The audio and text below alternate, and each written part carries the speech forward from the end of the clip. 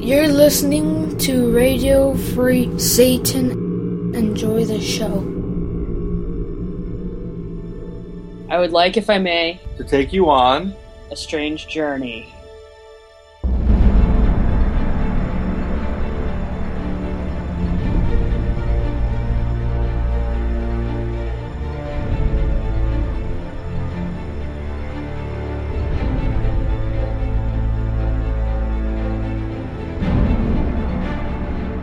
Welcome to 9 Cents. 9 Cents is a satanic perspective of our modern world. I'm your host, Adam Campbell. It's great to have you.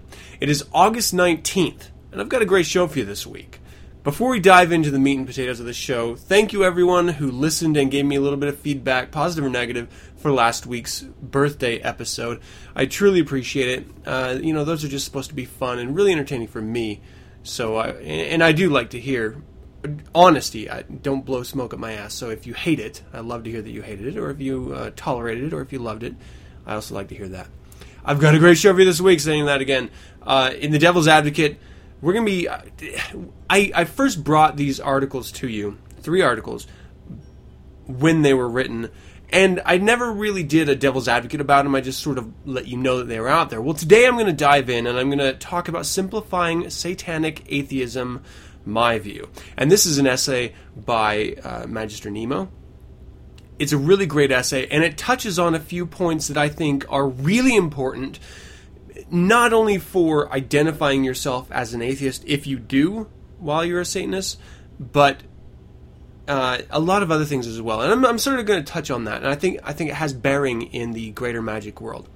So I'll touch on that in a second. In the Infernal Informant, last week I told you I was going to bring you some information about Paul Ryan, and this week I've got both articles talking about him. So the first one, Paul Ryan's faux populism, and the second article is Paul Ryan, a ticking time bomb as Mitt Romney's running mate. I'm bringing him up because he is everyone else, Obama, Biden, Romney. I've talked about them all. I've talked about their politics. Paul Ryan is brand new to this election cycle, and I don't think there's enough press about him, because I know I've learned things about him that I had no idea about recently, so why not bring it to you as well, right? That's what I'm going to do. And in the Creature Feature segment, which is going to end up being the last half of the show, I have affection hate. I have Shannon Gostin, Joel Gostin. We sat down and we really talked the hell out of the 2 available tracks by Affection Hate. I'm going to be playing him for you too, so you get to hear him. This is amazing. The second one, him, you're not going to be able to hear it anywhere else except for... Don't you love that? You're not going to be able to hear it anywhere except the following places. So you can hear it on Deep Six Radio's last show, last in a number of definitions, and then obviously in my show, and then it's going to be posted on Ultravox website when Ultravox gets around to posting it. But I've got it here today, right now, so you're going to love that. And that interview went really long, like 3 times as long as this segment normally lasts, or, and I say that because averages actually make it last a lot longer, but when I first started the segment, I intended it to be like 15 to 25 minutes. And every time I have an interviewee, it usually lasts about 45 minutes on average. This one went well into the hour and 20 minute range, or hour and 15 minute range. So I cut it down heavily. I mean literally like in half. So if you want to catch this full interview, you're going to have to wait until it comes up on the cycle on 9 Cents Interviews RSS feed. And I post on social networking sites when that comes. But this interview, I cut a lot out, but it is still very, very poignant about Affection Hate, about the 2 tracks and the process of getting those together, and it's a really, really great interview. You're going to love it. I know it. Before we dive into the Devil's Advocate, however, I'm having some internet woes, and I don't know if any of you guys have experienced this as well, but I have fiber optic cable, and the company that gave it to me went bankrupt and was bought out by another company who transported all of their management and everything somewhere else. Around that time, I stopped being able to access certain parts of the internet. And this has been driving me crazy because I'm paying a good chunk of change for my internet for it being so fast, and I expect to be able to have access to the entire internet. But some things like just downloading Java.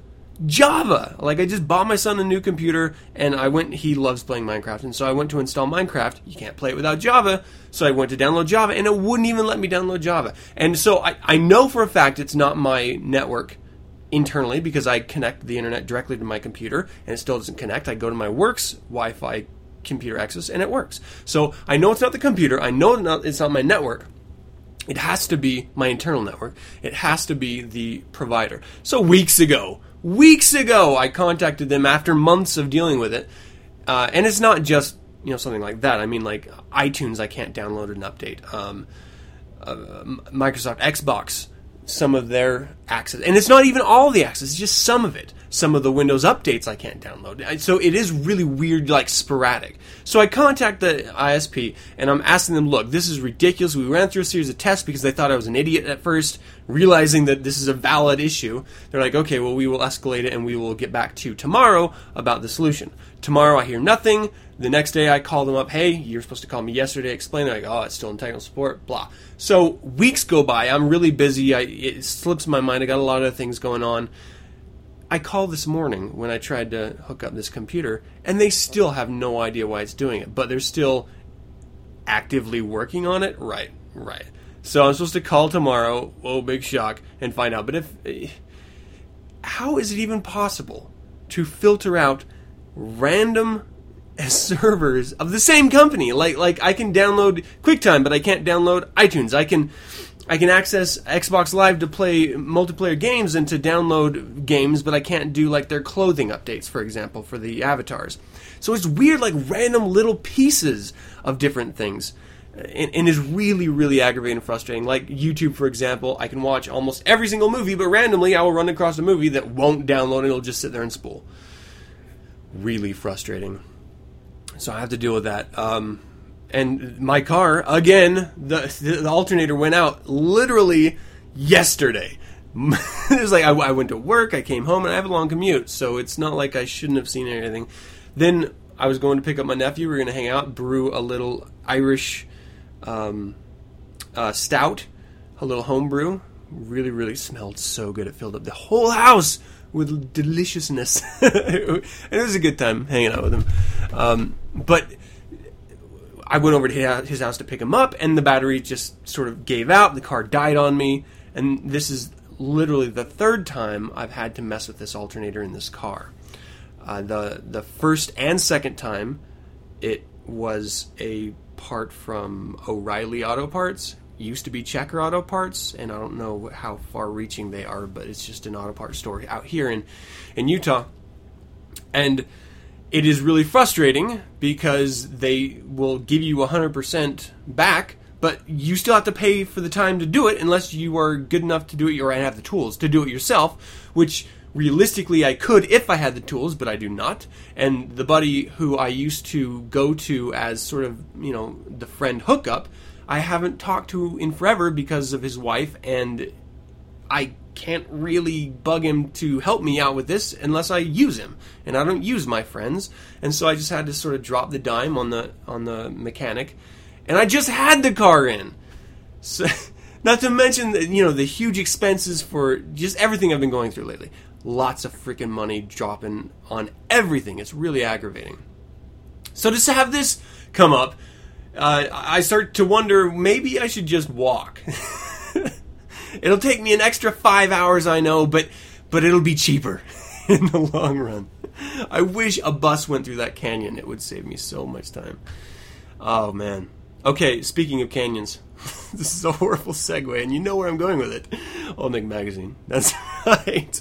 What canyons, you say? Canyons of cleavage. Beautiful, fresh, soft, milky white skin cleavage. You gotta love it, right? I know I do. OldNickMagazine.com. You can get the physical copy ordered right from their website, or you can download the digital copy and share it all about your electronic devices, so you will always have a little Old Nick in your pocket.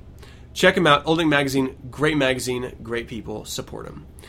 And you know what? That's going to do it for a little intro here. Let's go ahead and dive into simplifying satanic atheism.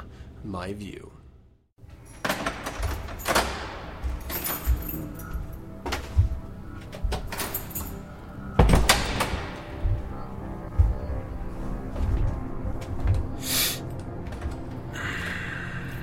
You say why? I say why bother? How you done? Great. Let's cut the bullshit and get real. Why this purity you feel about evil? For Christ's sake, why? Like, don't lie to me.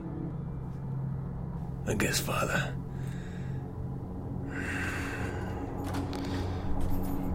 You gotta feel that old nick in your soul, and it becomes clear. Like it did for me, the first time. That's when I realized my one true calling in life. And what's that? Shit, man. I'm a born devil's advocate. Welcome to the Devil's Advocate. I'm a Satanist. I'm a member of the Church of Satan. But I do not speak for the Church of Satan. That is all. Welcome to another Devil's Advocate. This is Magister Nemo's essay, Simplifying Satanic Atheism, my view. That's his view, not my view. That was part of the title. Alright, so I'm going to read you the first little paragraph, and then I'm going to talk about it. There are heavy implications, and I've actually discussed parts of this in a lot of different avenues, including my Greater Magic episode last October. And we're going to do another one this October, just dropping briefly with some very powerful satanic witches. So if you have any questions, send them to info@9centspodcast.com. Alright, so here we are. I noticed a weird tendency for newcomers to this religion to equate atheism with omniscience, claiming to already know everything about everything. This tendency is reinforced by the polemicists in science who pretend that they have already so much certainty about the nature of reality that they already know everything that can possibly exist, as well as everything that cannot possibly exist. I place the word science in quotes, because true science is always open to the facts of reality and a complete willingness to change theory in the face of new evidence.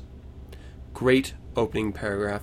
What Magister Nemo is speaking to here and throughout the rest of the article is the idea that true Satanists are skeptics. Now, we may draw a line in the sand on particular issues or how far that skepticism goes individually, but to question all things is a truly satanic principle. So we cannot be those blowhard atheists that you see at all the rallies, or you see on your social networking pages, or you may work with on occasion, who argue for argument's sake because there's no possible way that there's anything more evolved than human thought. There's no way because they've never experienced it that it can actually exist. Well, there are a lot of Satanists that I have heard of and I have met who do not believe in greater magic. They see it purely as psychodrama, and that's fine. But there's also just as many Satanists who believe that it really can affect change in the world. Anton LaVey was one of these Satanists. I am certainly one of these Satanists who believes in the power of greater magic. I do not pretend to understand why my rituals have effectiveness, nor do I particularly want to know. But the fact that my will be done, that's all I need to know.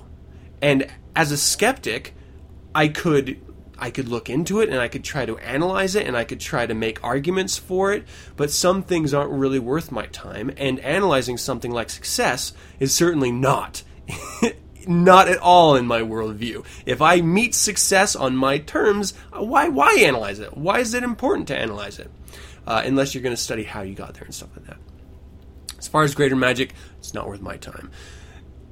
And really, the God discussion, this is a big thing, because traditionally, if you're going to go by the Satanic Bible, Anton LaVey, and actually I believe it was my first or second episode, or certainly in the top 5, or first 5 episodes, I spoke specifically to the concept of God in Satanism. In the statement that we do not disbelieve that there could possibly be a larger force in nature, but we do not call it God. by the very statement of us saying that we are our own gods is simply a pragmatic way of explaining to the world that we are in charge of our own lives. We champion responsibility to the responsible. We do not blame our misfortunes on others. We take responsibility and we enact authority in our own lives rather than giving it to the air. So there's this line that you have to sort of look at, in that as an atheist, and this is why I really don't identify myself as an atheist, because socially an atheist refuses to believe that there could ever be any other higher being. I don't believe that there is, but I'm open to talking about it, I'm open to thinking about it, and I'm certainly open to new evidence if ever there is evidence brought. It just hasn't been brought yet, and so it's not really an issue I consider talking about or arguing about. And really, almost every single atheist that really truly identifies himself as an atheist has seemed to champion the idea that it is absolute certainty, that there is absolutely nothing out there, and that it is only us. I think that is a very arrogant claim, because there are many things that we as a human species do not understand. There are many theories of science, many accepted paradigms of science that we have come to agree on that we do not have absolute truth to, absolute fact and evidence of. We just accept it because we have nothing else that is clearer or sharper in evidence. Almost all of science is best guess because of repetition and analysis. It's not fact. And if we can't even understand the world around us, how could we possibly understand what we can't see in the world around us? So ideas like ghosts, ideas like residual energy. I had a very, very fantastic conversation with Reverend Brian Moore about this. And that interview is actually still in the cycle to be released. But I think you guys are going to enjoy it a lot. Residual energy with items and in places. Anton LaVey speaks to it specifically in the lycanthropic change essay he wrote in one of his collections. I believe, I'm looking back at my bookshelf here. I believe it was in The Devil's Notebook, but also reprinted in Secret Life of a Satanist or something like that. You can also find it online, I believe, at the Church of Satan website. But he spoke specifically to it in reference to areas that have significant power and energy. So there are concepts that we cannot fully understand, but we can still use in our rituals, in our day-to-day lives with lesser magic, that we can use just to enrich our worldview and enrich our lives. But if we're closed off, if we're calling ourselves hardcore atheists and there's no possibility of anything, well then that shuts out quite a large portion of reality that we haven't yet discovered or fully understood. And that's a big part of what it means to be a human being, at least to me.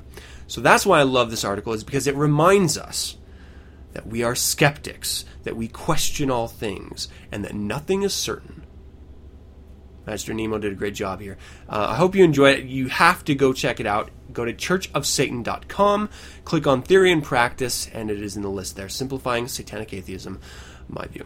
All right, let's go ahead and move on to the Infernal Informant. Listen up, hey out there, good news, there's no devil, bad news, well, there's no heaven, there's nothing to see.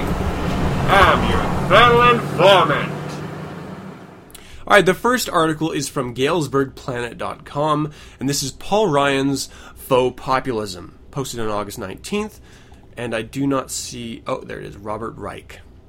It's under a Robert's Rules. I guess it's an opinion page.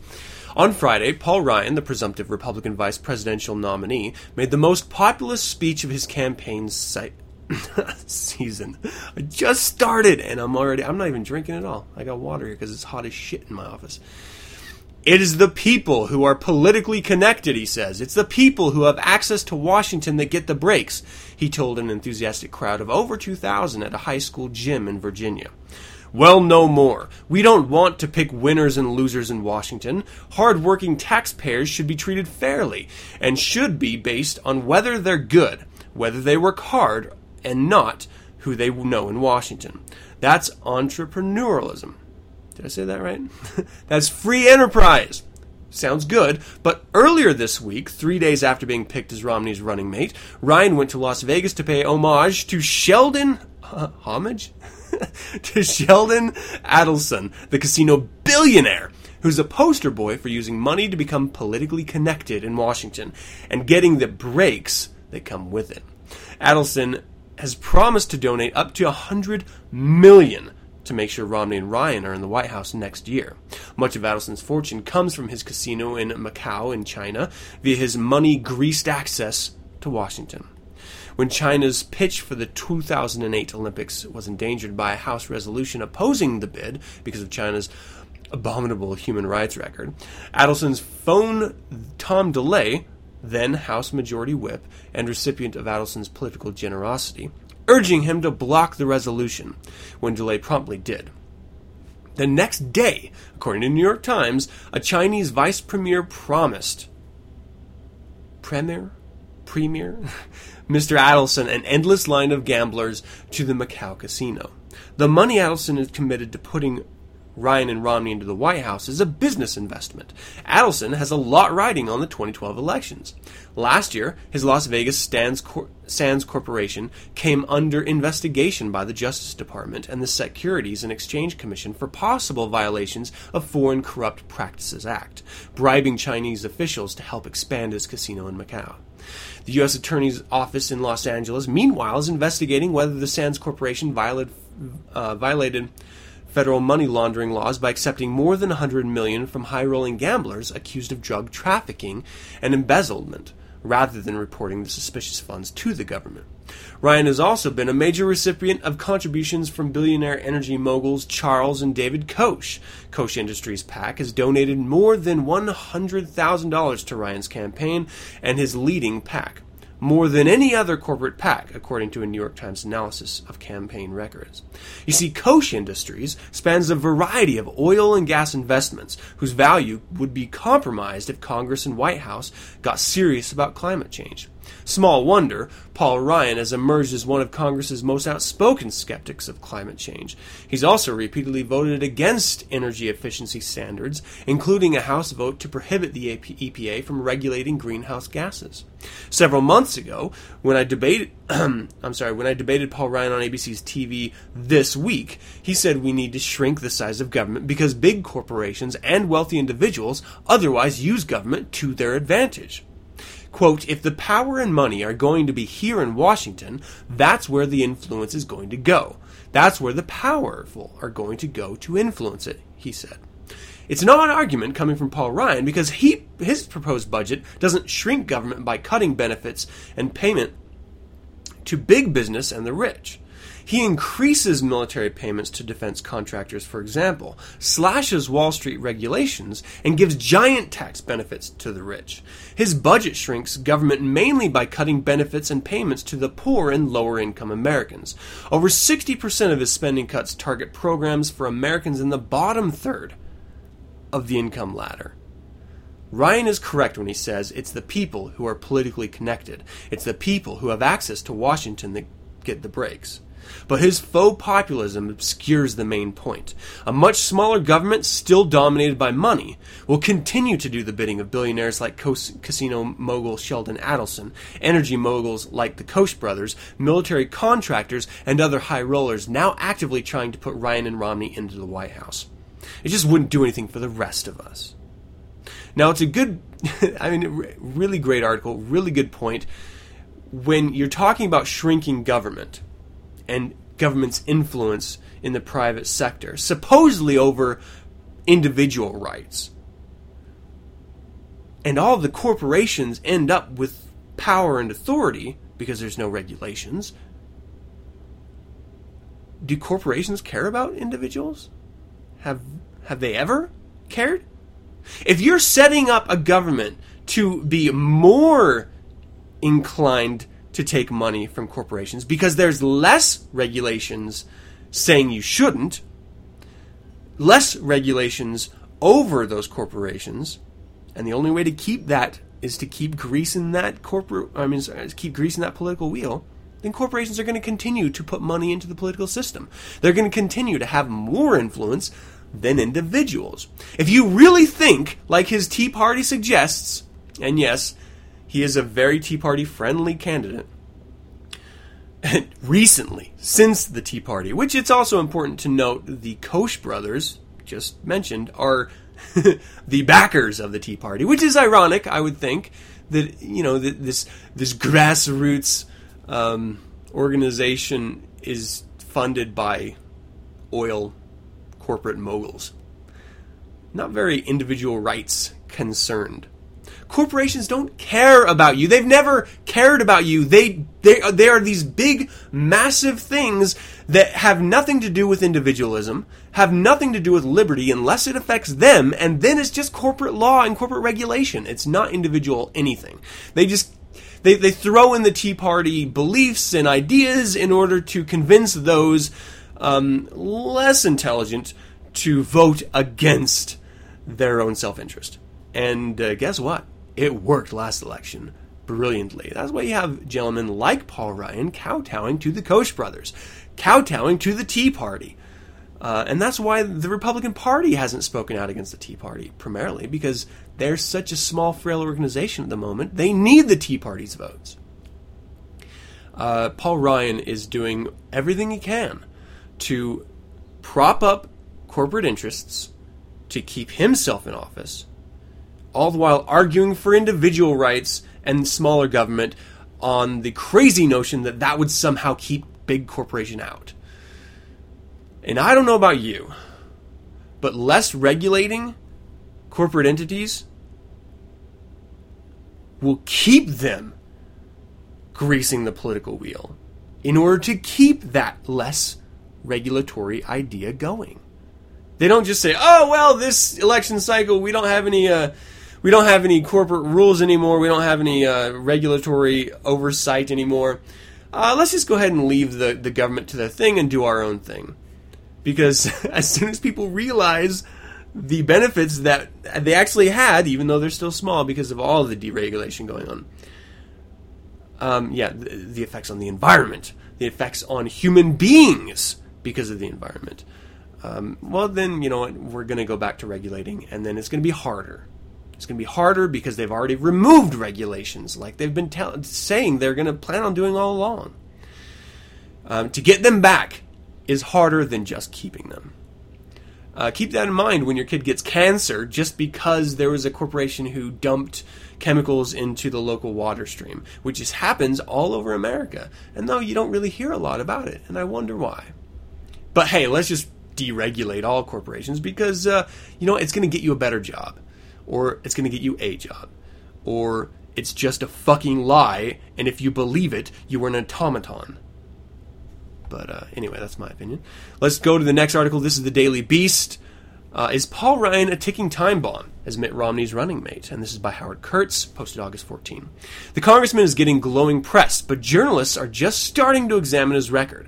Howard Kurtz, on the long paper trail that could alienate moderate swing state voters, just getting to know Paul Ryan.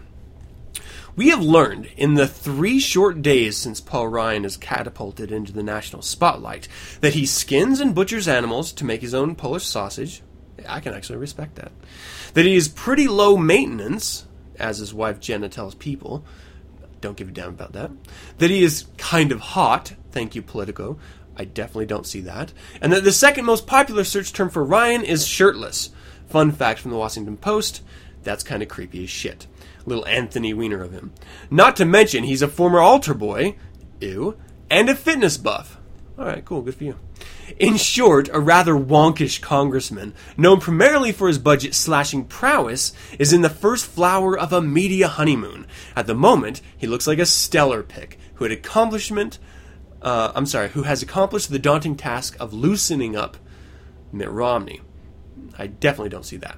But watch out, Romney's choice may look very different in the coming weeks.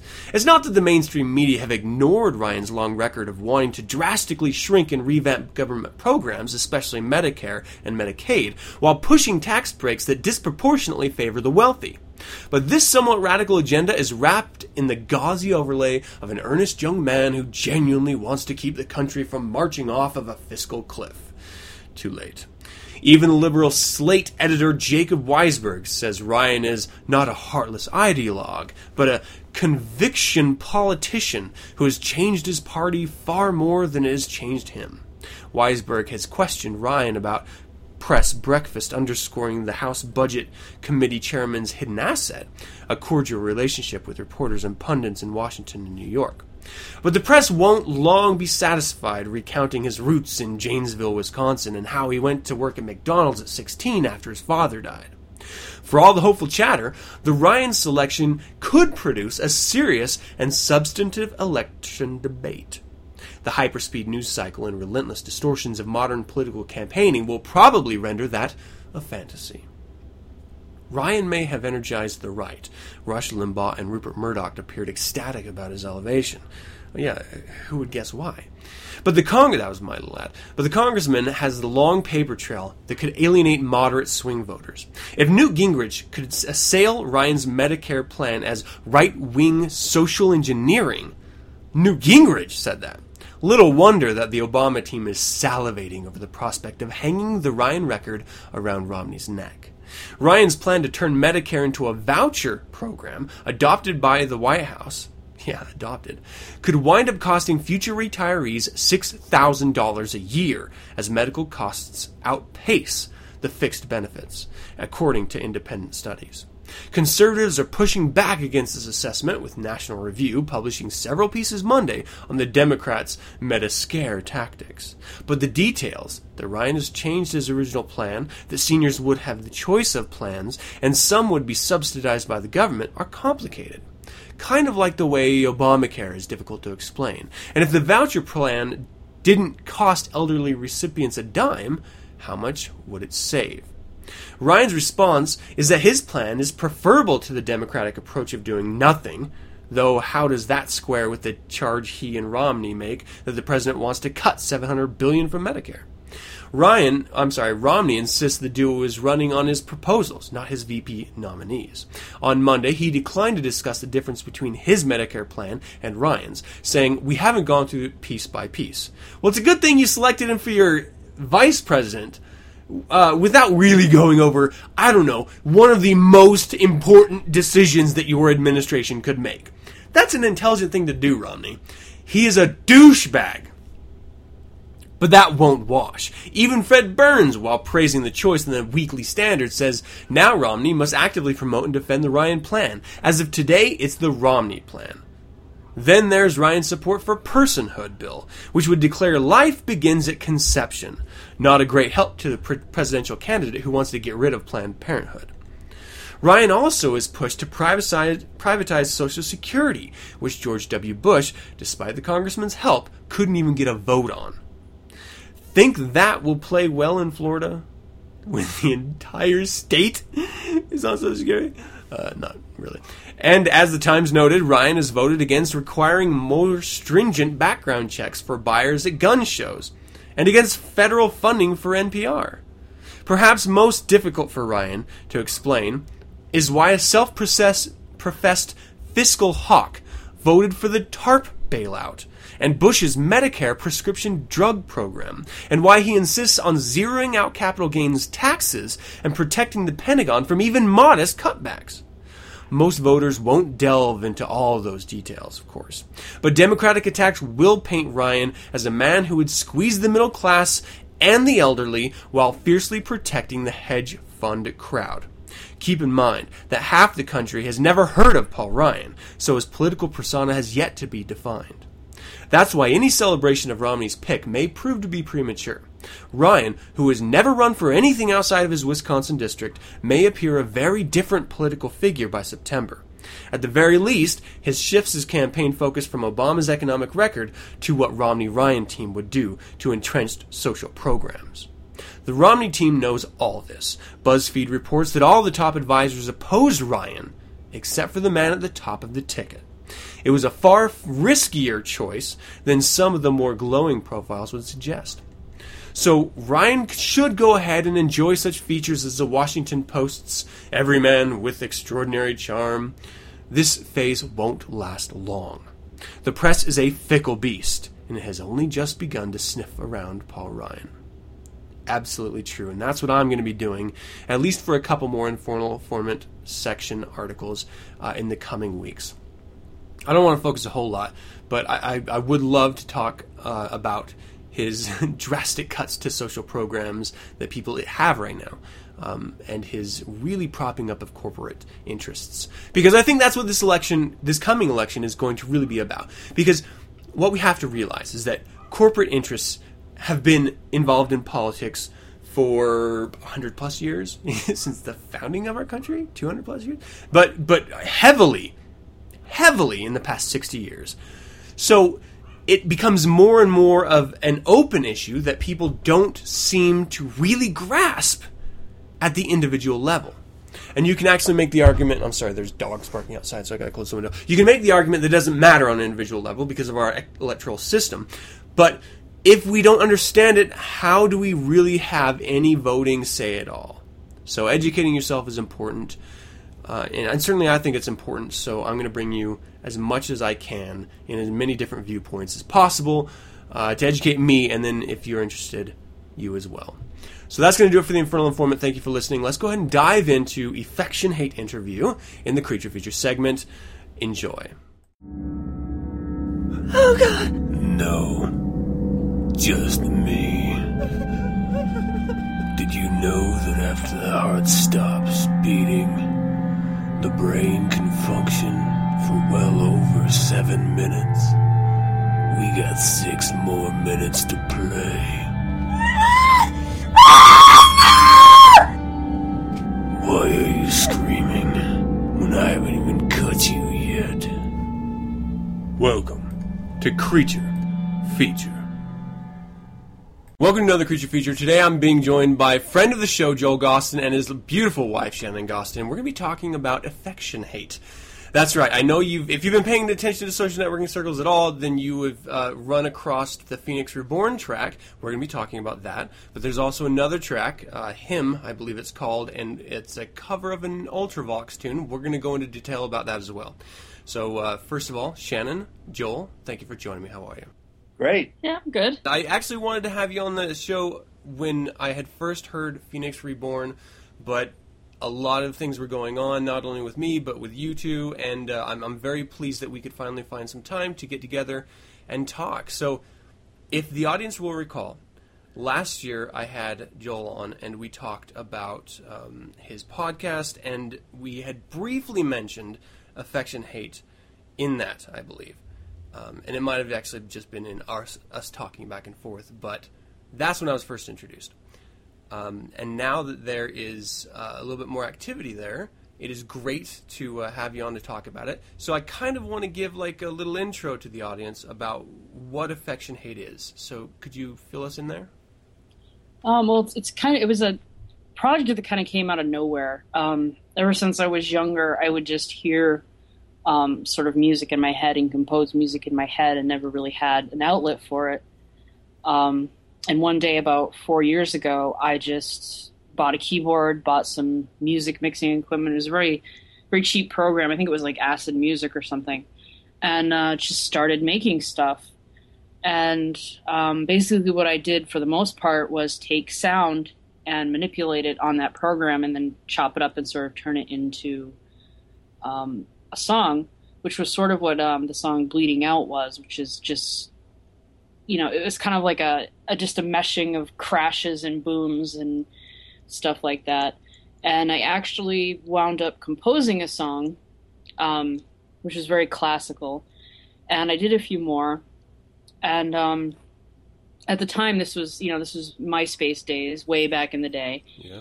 And Joel had sort of, I guess, heard my stuff and contacted me on MySpace and said, wow, this is great. I really like it. And I didn't take him seriously because I didn't think it was any good, because because I felt I was just sort of pulling out of my ass. I wasn't somebody that, had ever had any training.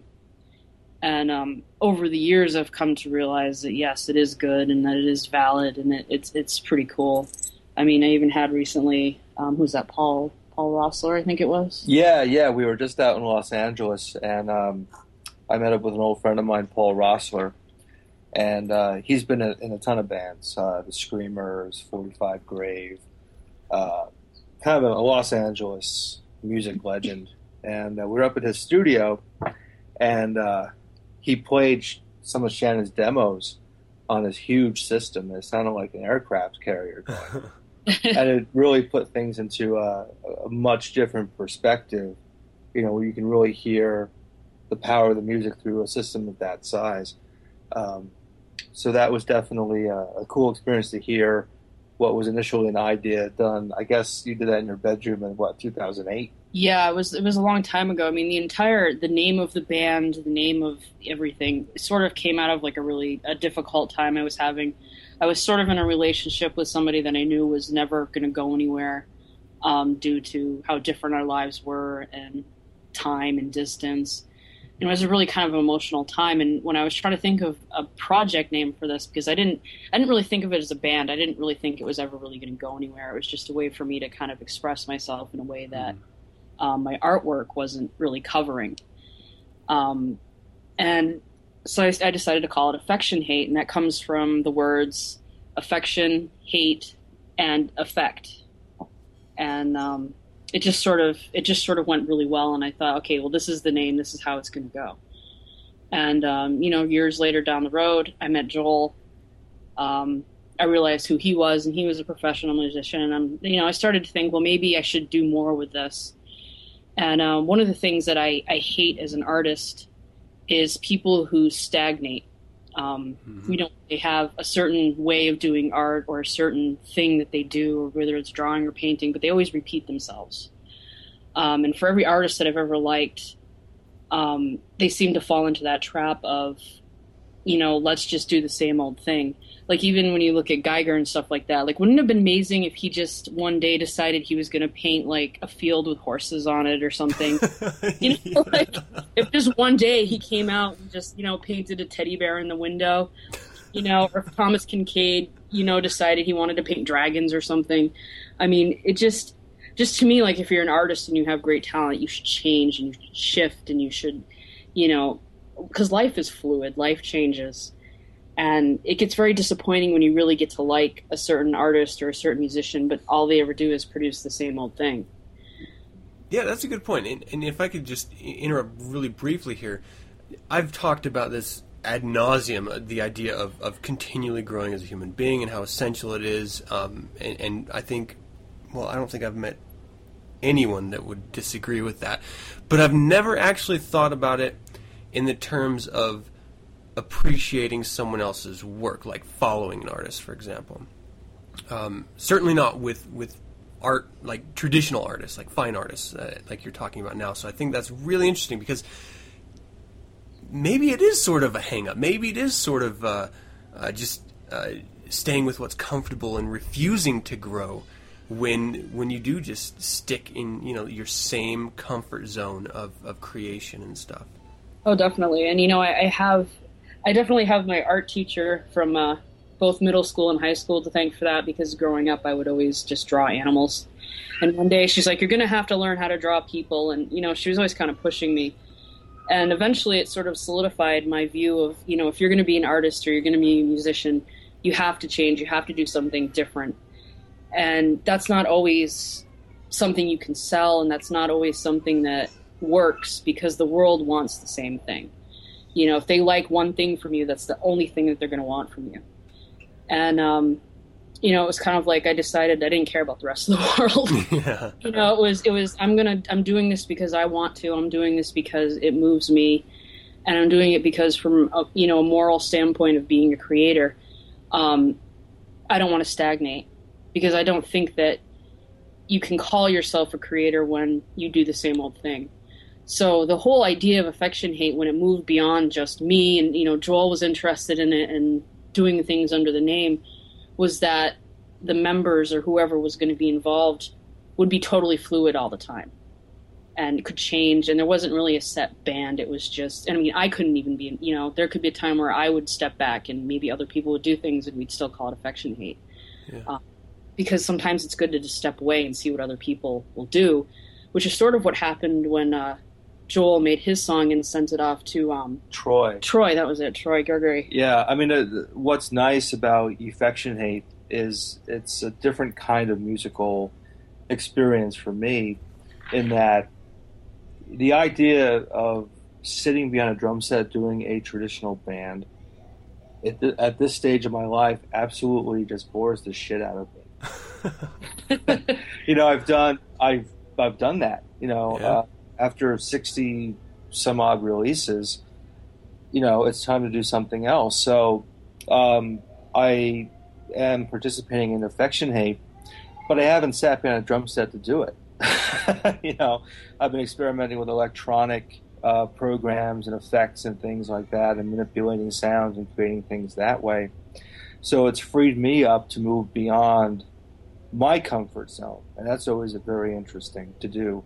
And just the fluid nature of our circle of friends kind of fuels Affection Hate at this point, because one thing that I consider myself very fortunate in is the fact that I've built a fairly eclectic group of friends, Yeah. Especially in the music world, who I can draw from and collaborate with. So Affection Hate is never going to be a band you can listen to and say, oh, well, that's Affection Hate, because it's going to change song to song just by virtue of who's part of that particular recording. So every song has its own personality. And that's really the only way I think I can do music now. I mean, it really sounds like it's, rather than, as you said, rather than a traditional band setup, it's an organic collaboration of artists. It absolutely is. Nobody who's been a part of Affection Hate, the combination of people, I should say, on a particular recording, I didn't wake up in the morning and say, oh, I want, Pete Jones to play bass, and I want Troy to sing, and I want Dave Ingram to do this. It just happened very organically. And in the case of the Phoenix Reborn song, which was the single we put out earlier this year, that happened. That was about 8 months in the making, and none of us knew it would be an Affection Hate song until just a couple weeks before it was put out and made available.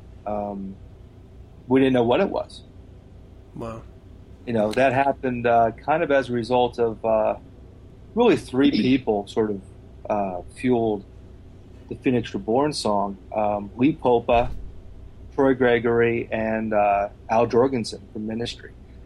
Wow. It's very strange ways. As you know, when we spoke last year, I had just about finished my solo EP, Mm-hmm. which is something I'd never done before. And I put that out, and that's still on my website. People can go to galstonbooks.com. On the drop-down menu, you'll see a link for Snakebite Blues. That's the EP. And it's all for free. And, so I put that out just because I hadn't done one before. Figured, well, I might as well do something under my own name. And I had some great contributors for that. Pete Jones used to play in, not Ministry, Public Image Limited, really good friend of ours. Keith LeBlanc used to play in Ministry, now plays in Tackhead and has been for many years. So I put it out there, and then I get a call one day from a good friend of mine, a guy named Lee Popa, who has done sound engineer work for pretty much everybody, like Cheap Trick, the Rolling Stones, Lollapalooza. He's kind of a guru for a lot of people in the music business. And he called me one day and said, Joel, considering everybody you know, why the fuck are you not calling these people to see if they want to do something? Whether, good point. Yeah, he's like, why are you just putting these songs up there and letting it be? Move heaven and earth. Everyone, might as well.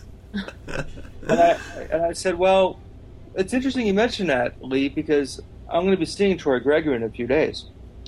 Troy's an old buddy of mine. He's out in Detroit. He came up to Salem, Massachusetts, with his band, The Witches, which makes perfect sense. The Witches in Salem. Yeah. And he's been around a long time. He's been in a lot of great bands, Flotsam and Jetsam, Killing Joke, The Swans. Right now he plays in an amazing band called Crime in the City Solution. So Troy came up. We all got together and hung out. And at one point in talking with him, I sort of humbly began asking him if he wanted to do something. And before I finished the sentence, he had already agreed to do it, whatever he wanted to do. So, wow. Yeah. So I said, well, I've got this song called Take Flight, which is from the EP. You want to do a remix? I'll send you the tracks and have at it. And he agreed, and a few months later, he wrote me, he said, hey, I've got your song done, but can I sing on it? I said, Troy, you can do whatever you want to it. If you want to play the toaster, go right ahead. And so he sent us this really beautiful song at the end of the day, which is what became Phoenix Reborn. So he took the original song, which was myself, Shannon, Pete Jones, Keith LeBlanc, and added his own, and Sonny Bellavance too. God, I almost forgot to mention Sonny. Yeah. Our very own Sonny Bellavance. Great man. Yeah, well, wonderful guy. Probably the most talented musician I've ever known. He actually volunteered to play some stuff with us, which was, I mean, we just pretend. He's a real musician. I've been in punk bands for 20 years. It's not a lot of hard work. He actually works at what he does. So that's great.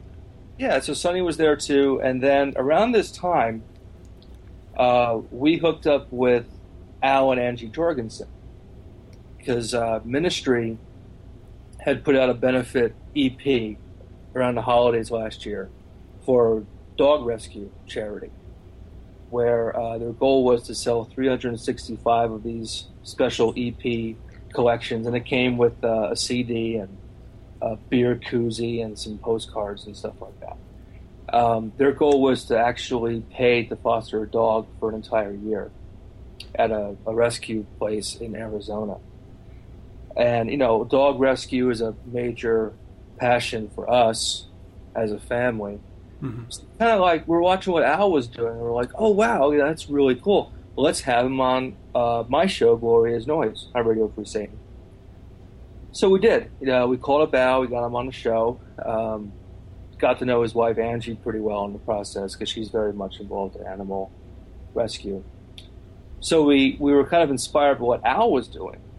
And he does a lot for that cause, and a lot of people don't realize that.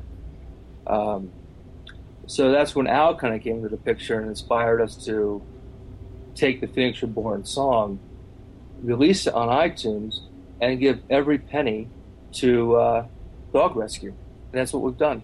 And that's what we'll continue to do. That's awesome. So that was kind of a long answer to that question. But Well, no, that's great. I mean, we covered a lot of ground there. Can I ask you, Shannon, do you sort of orchestrate the tracks? What's your involvement in? I guess we'll start with Phoenix Reborn. Usually it's just I add something here or there. I mean, if Joel starts doing something, a lot of the times I just wait until he's sort of done with it, and then I just add stuff. Because with my stuff, like, I can start working on something and it will sound really good, and then I'll just stop and it'll sit there for a few months.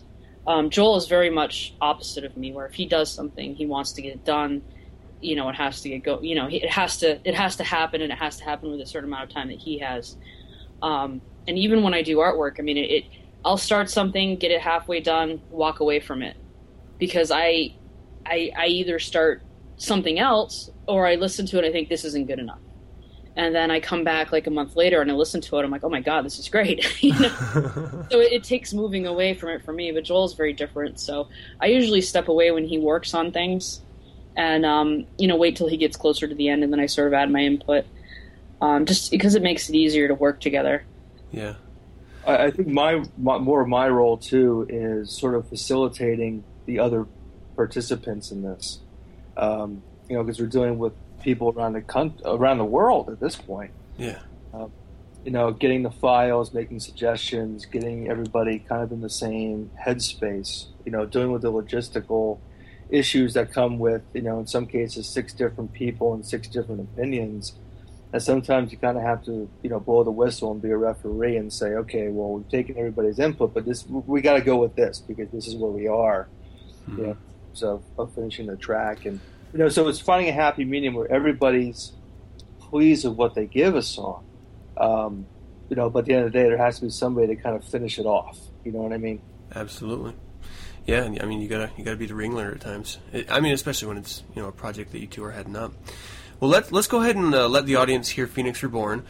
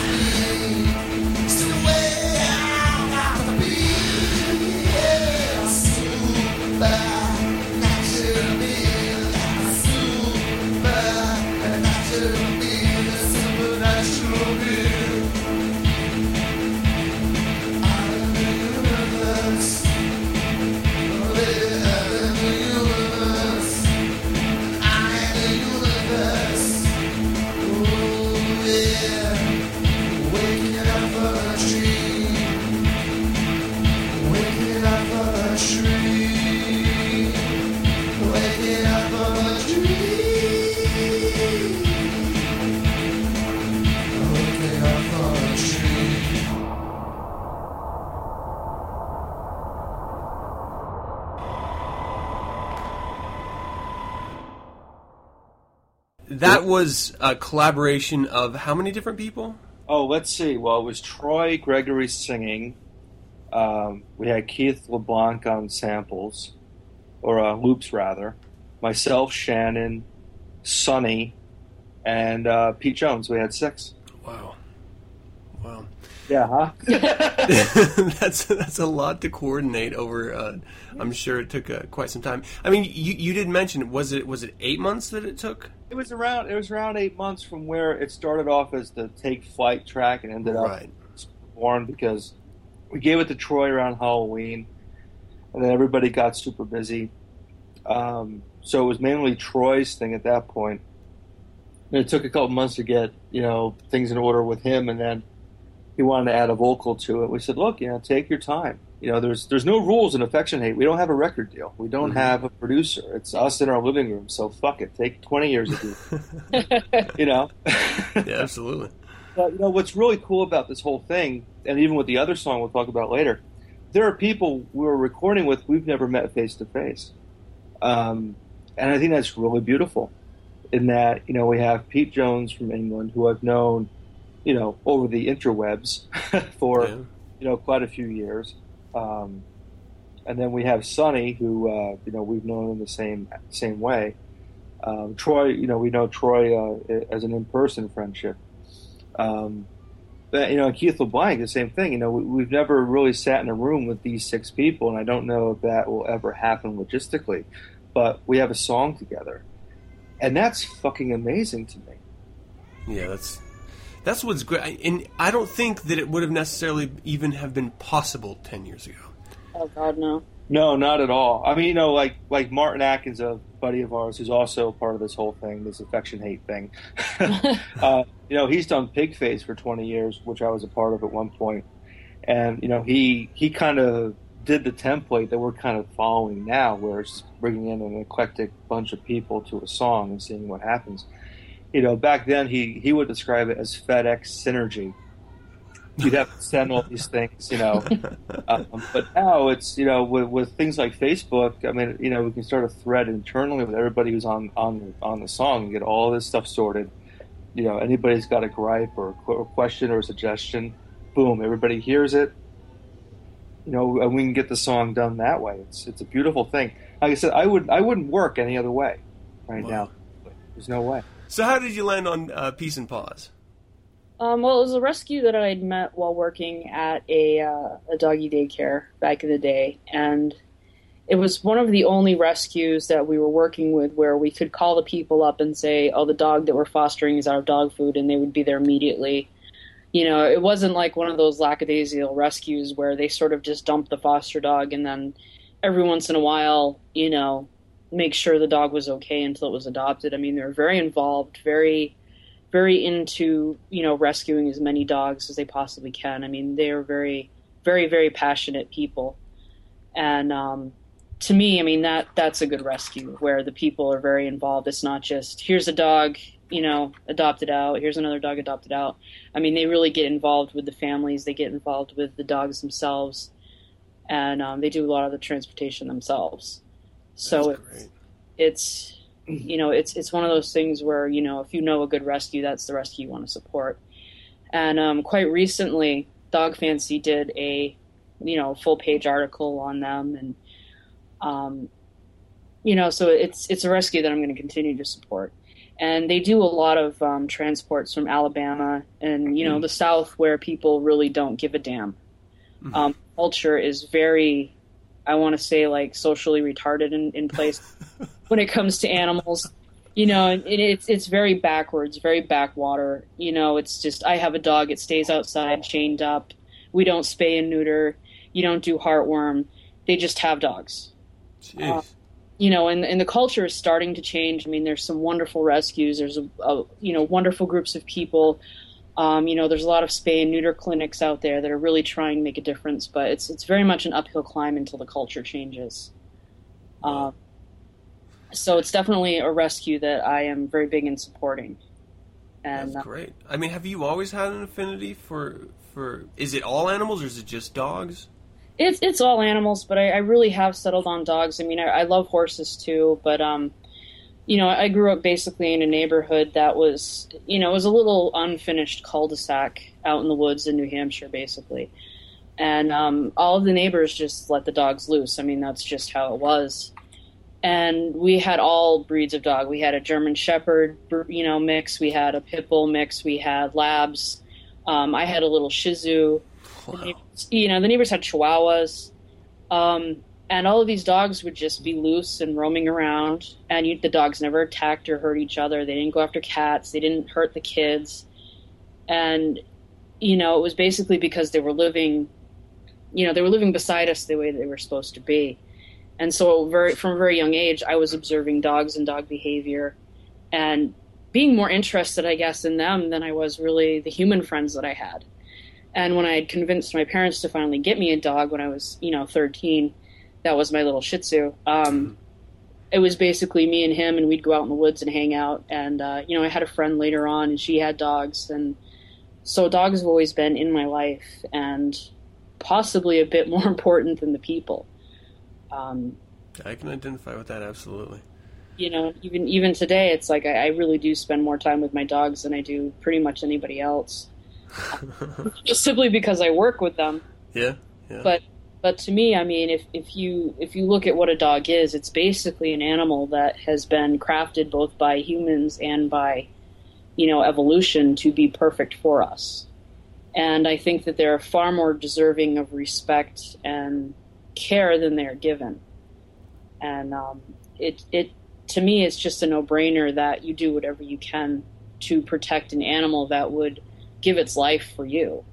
I know my dogs would rise up to defend me and risk their lives to protect my family. So in my mind, all dogs are worthy of that, that love and respect and care. Wow.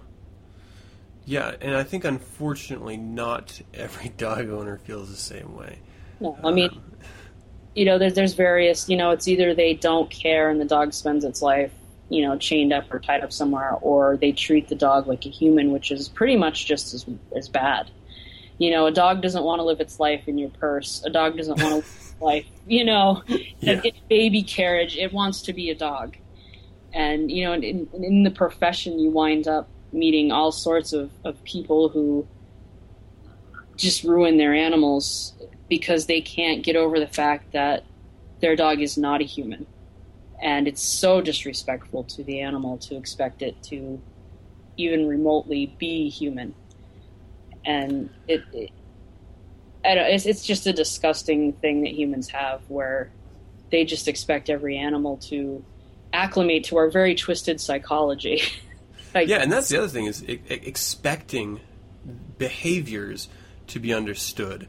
Like our complex emotions and mannerisms to be completely understood by these completely separate species of creature.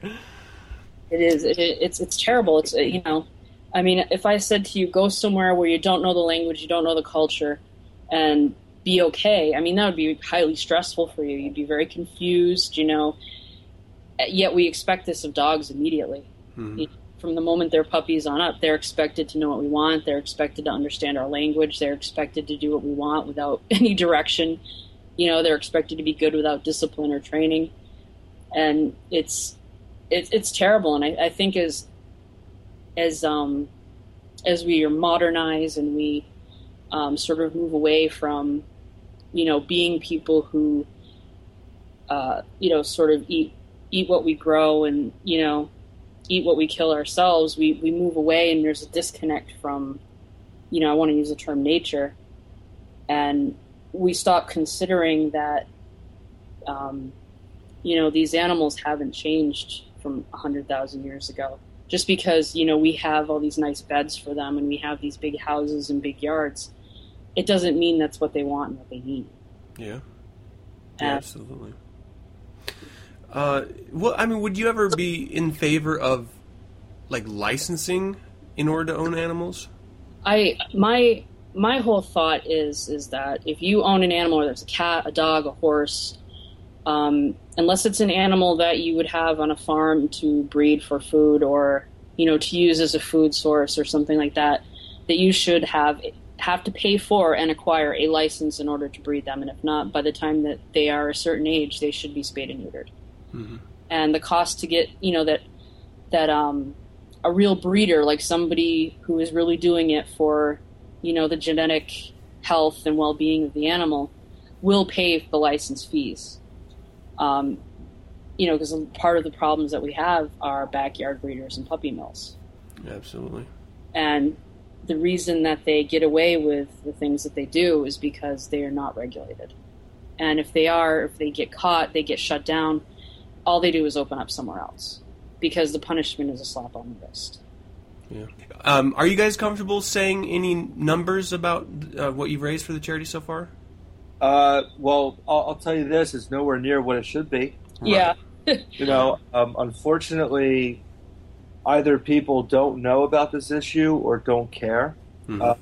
I would like to think, because some of my life is still based on optimism, I would like to think that people just don't know about it. Because it's $1, not just the song, of course, but the greater issue that we're addressing here. I mean, look, it's a fucking 99-cent song on iTunes. Yeah. Download the fucking single. I don't care if you never listen to it. My ego's secure. I don't care. But every download goes to something. 300 downloads, that's a doggy wheelchair.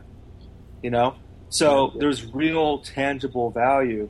And one of the reasons why we picked this particular dog rescue to support is because it's right in our area. We can go and physically see what that song is helping do.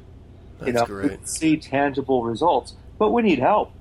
And when it comes to helping an animal that doesn't have the ability to seek help itself, we will beg, plead, jump on cars, do anything we can. Fuck humanity. That's over and done with. That ship has fucking sailed.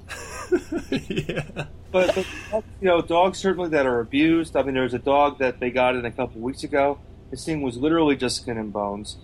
Within 2 weeks, it's getting healthy. It looks like a dog again. I mean, that's what music should be. Because you're not going to make any money off it unless you have a really good shtick where everybody, like Lady Gaga and Taylor Swift, and or you have someone like Disney or Nickelodeon backing you. You're not going to be a famous musician that rises up from the garage and into superstardom. I mean, that's over. There's no industry anymore, so if you make any money doing this, put it to better use. That's all we're trying to do with this. And look, I'll flatly say, anybody who listens to this show, part with $1 and help. Absolutely, yeah. I'm right behind you on that one. I will put the link to the iTunes single on the show notes.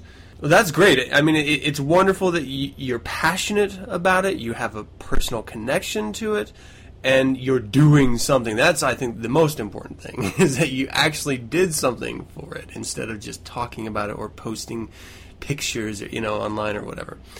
Can we talk about your next song? Yeah, it's a cover. It's a cover of a song by a band called Ultravox, who are back around again. They're doing the reunion circuit. But they were a late 70s, early 80s new wave band from England. And really, really good band, like one of the better bands of that genre. And I'm a big fan of theirs. And their singer, a fellow named Mid Jor, was one of the first people I ever interviewed when I started Boston Books, because he had previously worked in Thin Lizzy before Ultravox. Wow. And he's a great guy. And I've always really respected what he's done musically. So the Ultravox website announced a covers contest. Anybody could submit something, and they post it up, and people can, I guess, judge, or the webmaster judges it. Mm-hmm. You win like a signed poster or something. I don't know. I could give a shit about that, but I wanted to do an Ultravox cover. But okay, well, who do I get? I have no idea. Okay, I just want to do it. Right. So, posted it on Facebook. Hey, I'm looking for people to, do an Ultravox cover. I have a lot of musician friends on my page who are more pop-oriented, who I think would get it, and say, yeah, I'll play keyboards on this, or I'll play bass. I expected to hear from them. What I didn't expect to hear from, or who I didn't expect to hear from, was fucking Dave Ingram. Yeah. Who, as you know, is a death metal singer. He immediately said, hey, can I do this with you? Yeah, Dave, sure. Like, yeah. Yeah, let's do a new wave song together. That should be interesting. So then it was, okay, well, we need a bass player. Well, Matt Ingram plays bass. Okay, well, why don't we get him? And so on and so on. And then we, again, the logistics with the drumming, Mm-hmm. sure what to do with that. So we had Shannon's brother, Ryan, who's a really talented hip-hop producer and performer. He goes by the name Ryan Reminisce. He actually programmed the drums and did the majority of the mixing once we got everyone's track in. Nice. So I did some African-style percussion along the way and stuff. But most of the drumming is Ryan. Dave sent in his his growls, Yeah. but I don't know if you've heard the original song "Him" by Ultravox, but it's a very challenging song vocally. And, Dave was like, I can't sing. I'm like, well, you're a death metal singer, you growl, and we'll use the growls. But we wanted to, the thought was, well, let's get a female singer to do something. Dave suggested this fabulous singer named Juliana Novo, extraordinarily talented singer. And I'm very happy to be able to use this song as a way to maybe introduce other people to her, because she's a really good singer, fantastic singer. So she added a whole new level of professionalism and beauty to this song. So the song's finished. As of the time of this interview, we're waiting on Ultravox's people to post it on the website, and then we'll start promoting it proper. I believe Dave Ingram and Matt Ingram did a recent episode of Deep Six Radio where they play it. Definitely hear that Deep Six Radio show because it's entertaining, but I'm going to play the track right now. These days, all that you showed me, the power and the glory, till my kingdom comes. Give us these days, all that you showed me, the power and the glory, till my kingdom comes. Give me all that story, show me the way and the glory, till my kingdom comes.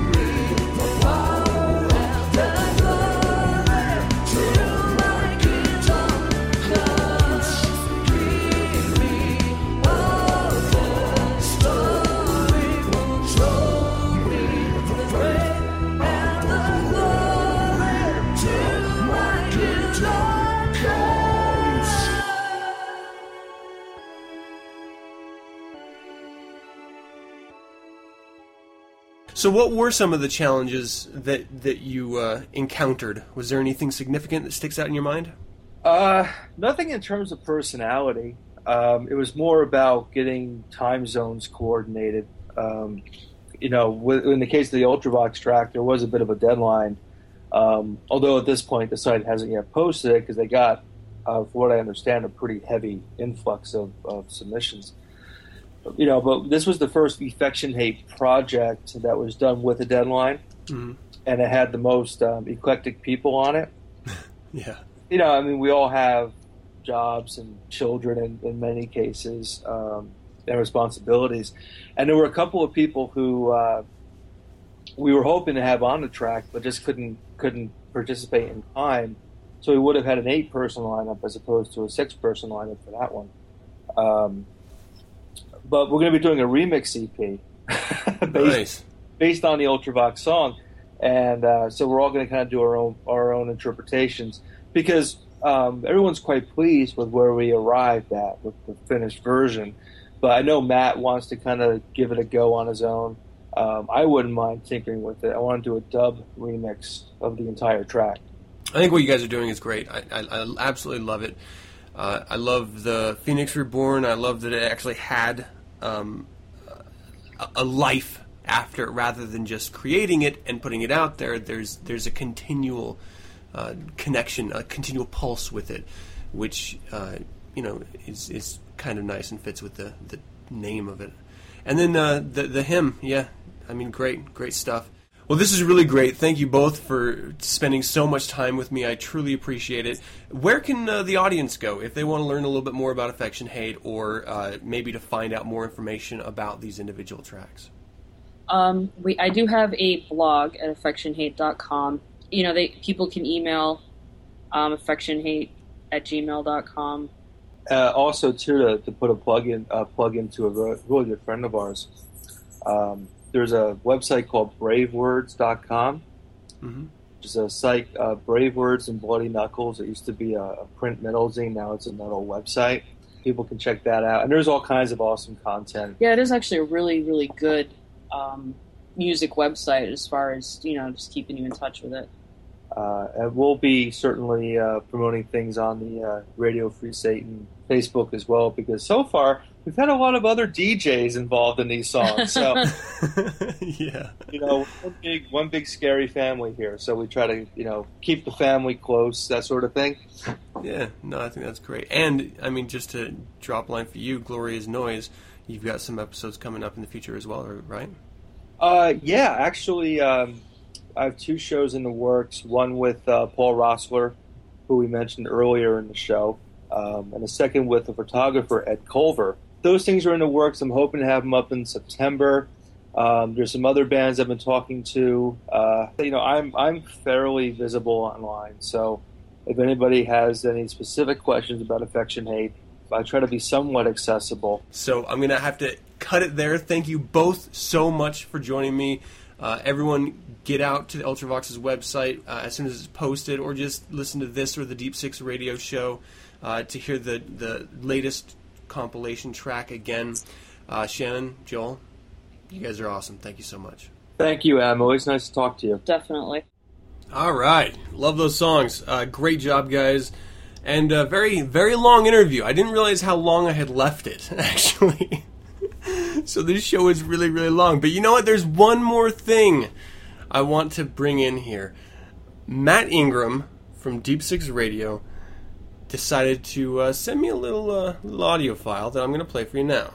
And this is a bit of a farewell audio snippet. Matt has been doing an amazing job with Deep Six Radio. I like to consider him a good friend, and I think he's a stellar human being. So if you haven't heard that last episode, get over to RadioFreeSatan.com, Deep Six Radio, check it out, and let's see what he has to say. Well, hello, Mr. Campbell. This is Matt from Deep Six Radio. Well, was Deep Six Radio. Of course, it's no longer available, though my last show is up. If you want to tune in, go to RadioFreeSatan.com. Firstly, thank you very much for allowing me to come on to 9 Cents and do my final final message to all the Radio Free Satan listeners. So to you, sir, thank you very much indeed. The reason for me wanting to come on your show and say thank you is mainly to you, sir, for all your support you've given me, especially me letting me appear on your show, and obviously with the crossovers and all your help and input into Deep Six. It's very, very appreciated. Of course, I am a massive, massive fan of your show anyway. I know Idris also wanted to say goodbye, but unfortunately she's a little bit tied up at the moment. She's helping me set up the new project Doctor, which, once up and running at full steam, I will be back to do an interview and tell the Radio Free Satan listeners a little more about it. It's good to know, Mr. Campbell, that Deep Six is on your list of things to do. As we were saying on email, it's in between Jesus and buggery, so it's a top 3 then, I'm assuming. So you said I could pick a track to play on here as well, so thank you very much for that. The track I have chosen to play is a band that me and my brother are both big, big fans of, but we didn't play them on the last show. The band is Queens of the Stone Age. This is taken from their album Lullabies to Paralyze. And of course, it is called The Long, Slow Goodbye. Kind of like what I'm doing, dragging it out as long as possible. So finally, to all the Radio Free Satan listeners that tune into Deep Six, thank you very much. To Mr. Campbell and 9 Cents and all your listeners, thank you very, very much indeed. I'm sure I'll be back at some point in the future. Don't know when, don't know where, but I will be back on Radio Free Satan, I would imagine, at some point, even if it is on Metal Breakfast Radio. Do go to the website, radiofreesatan.com, and check out all the fantastic shows available on there. So, one final time from me, hail Satan. And this is Queens of the Stone Age.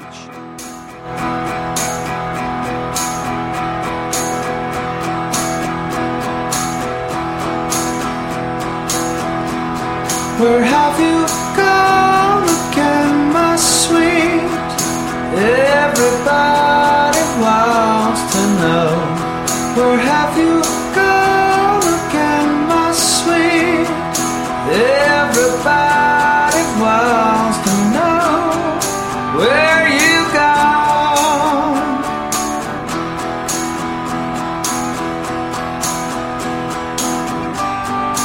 Where you gone?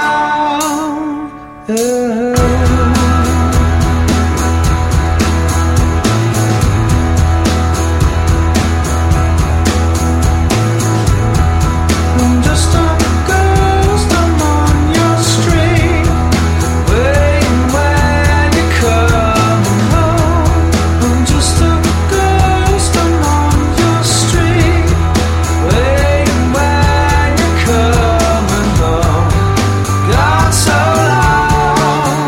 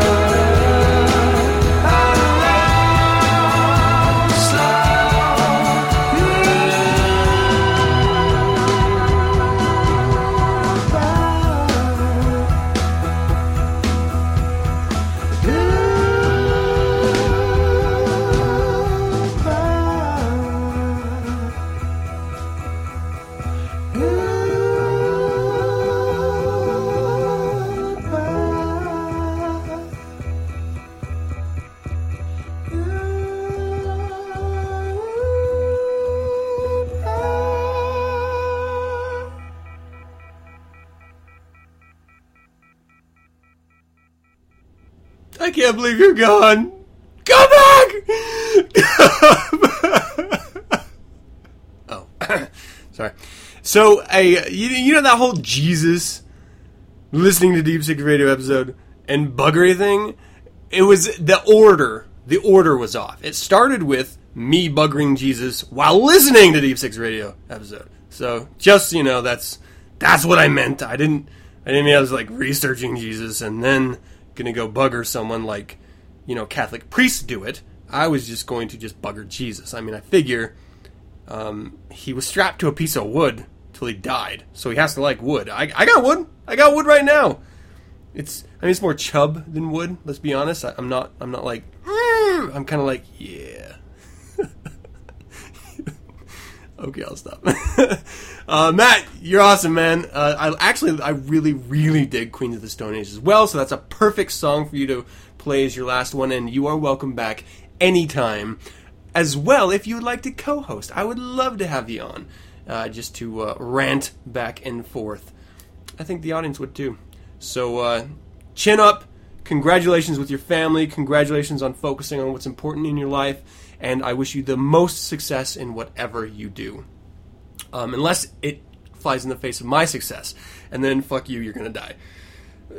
But barring that, good luck and congratulations. And we're going to miss you. Alright, you know what? That's going to do it for another show. It is a really long episode. Thank you so much for hanging in there, everyone. I truly appreciate it. I hope you enjoyed it. I would love to hear from you. Visit the website 9centspodcast.com and send your correspondence to info@9centspodcast.com. Let me know of any suggestions, critiques, corrections, or general comments you might have. You can visit the SatanNet, Facebook, Google+, Twitter, or MySpace page for 9 Cents and get updated on weekly topics. Listen to the show at RadioFreeSatan.com or download the show Monday nights via my RSS feed found at 9centspodcast.com. We're also now on Last.fm. You can subscribe to 9 Cents via iTunes by searching 9 Cents, and don't forget to leave your rating and or comment. If you'd like to learn more about the Church of Satan, visit churchofsatan.com. And if you'd like to hear other fine satanic voices, music, or personalities, visit RadioFreeSatan.com, an online streaming radio station. Once again, thank you for joining me, and as always, I'm your host, Adam Campbell, and until next week, Hail Satan! I'm gonna miss you!